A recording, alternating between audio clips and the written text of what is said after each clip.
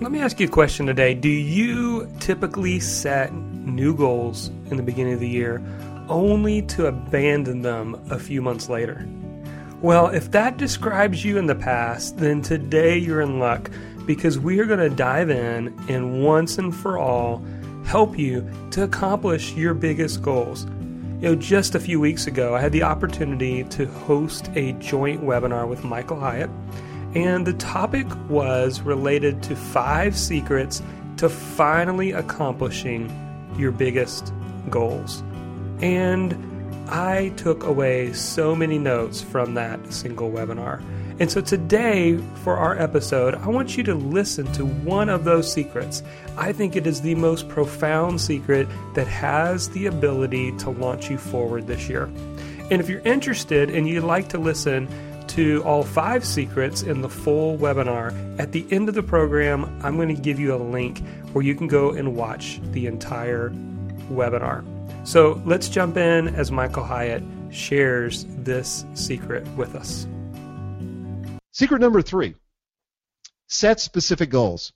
The third characteristic of high achievers is that they set specific goals for what they want. And I'm not talking about vague dreams, aspirations, or even affirmations, though these certainly have value in the right context. But dreams and goals are 2 different things. First of all, goals are specific and concrete. That's one of the things that distinguishes them from a dream. And let me give an example. Several years ago, Gail and I bought a beautiful old Victorian home. And we spent 2 years renovating it. And we also dreamed of adding on a carriage house, but this was back in 2008 when the Great Recession happened. And by the way, for those of you who don't live in the South, a carriage house is just a fancy word for garage. In this case, it has an apartment above it, but it's basically a garage behind the house. So we decided that we would wait till we got out of the Great Recession and we were able to do this debt-free. We wanted to wait till the economy got better, but then I launched my business. But finally this last year, as we were planning for 2014, I wrote down this goal on my goal sheet. I said I want to build the carriage house debt-free by December the 31st, 2014. Now, the way this goal began to get specific and concrete, first of all, I made it specific and concrete here by having a deadline. I'll talk about more of that in a minute. But I also made a set of blueprints. That was one of the ways that we began to make it concrete, but we went even further than that. I had my son-in-law, who happens to be my contractor and a really good one. He took those same set of blueprints and he took it to one of those 3D printers, and for a couple $100, I thought it was pretty expensive, but it was really cool when it got done. But he created this 3D model. I mean, they just ingested the blueprints. They created this 3D model of what it would look like when it was done. And I did this because I was trying to make this goal concrete. I was trying to move myself towards the goal and begin to see it as though it were finished. And then, as I said, I had it on my goal list. Well, finally back in August, we started construction. And this is a picture I took yesterday morning as I was leaving the house for the office. And we're almost done. We're not going to quite make December the 31st, 2014. It's going to be about a month late. We've had some weather and other things that have interrupted us. But we've done it completely debt-free. And this is what I mean by being specific, measurable, and concrete, not something vague or general, but your goal has to be so clear that you could see it as though you've achieved it. Let me give you a couple of examples. You might be tempted to write down as a goal for 2015, lose weight. In fact, millions of people have this as their goal every year. But again, it's not specific enough, and most people fail at it because of that reason. It's also not measurable. How are you going to know if you achieved it?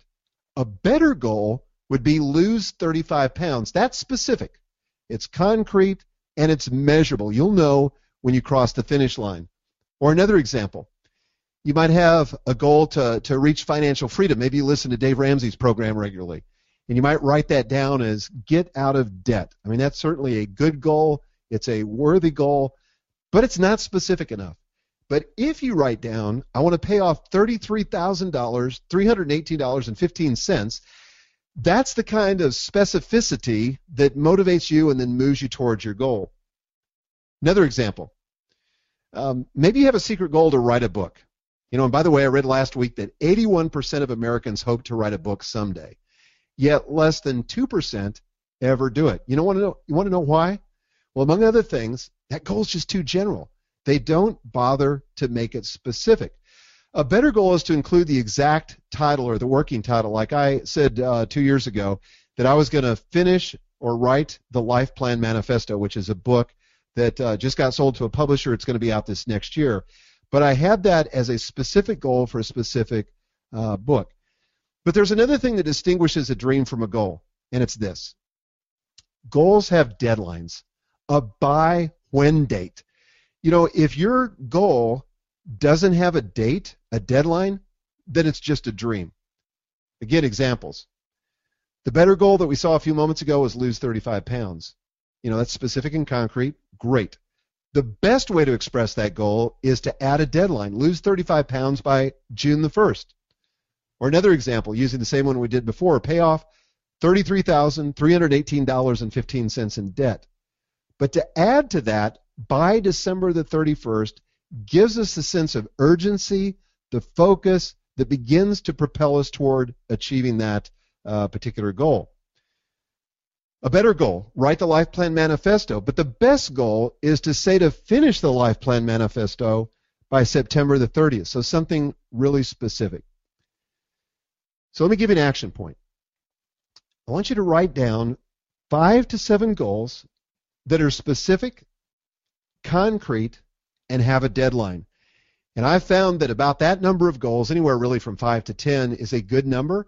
But, just start out with 5 to 7. If you really could become the architect of your future for next year, if you could really accomplish what would constitute, in retrospect, your best year ever, what would you write down? And do it in that format where they're specific, concrete, and have a deadline. All right, welcome back. So hopefully you got it. You have to get specific, concrete, and have a goal with a deadline. Have you had the opportunity to get that specific? And also, I would encourage you to limit it. Limit it to less than 10. I think 5 to 7 goals is ideal, but I personally have 10 goals. I have them divided into personal goals and professional goals. And I hope you'll do the same. Now, if you'd like to listen to the entire webinar broadcast, you can do that by going to jonathanmilligan.com/webinar-Hyatt. Again, it's jonathanmilligan.com/webinar or webinar/Hyatt.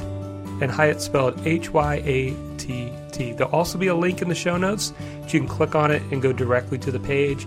You can watch the entire 90-minute broadcast, including at the end, we spent over 20 minutes answering specific goals from listeners who are specific questions from listeners who wanted to reach their goals.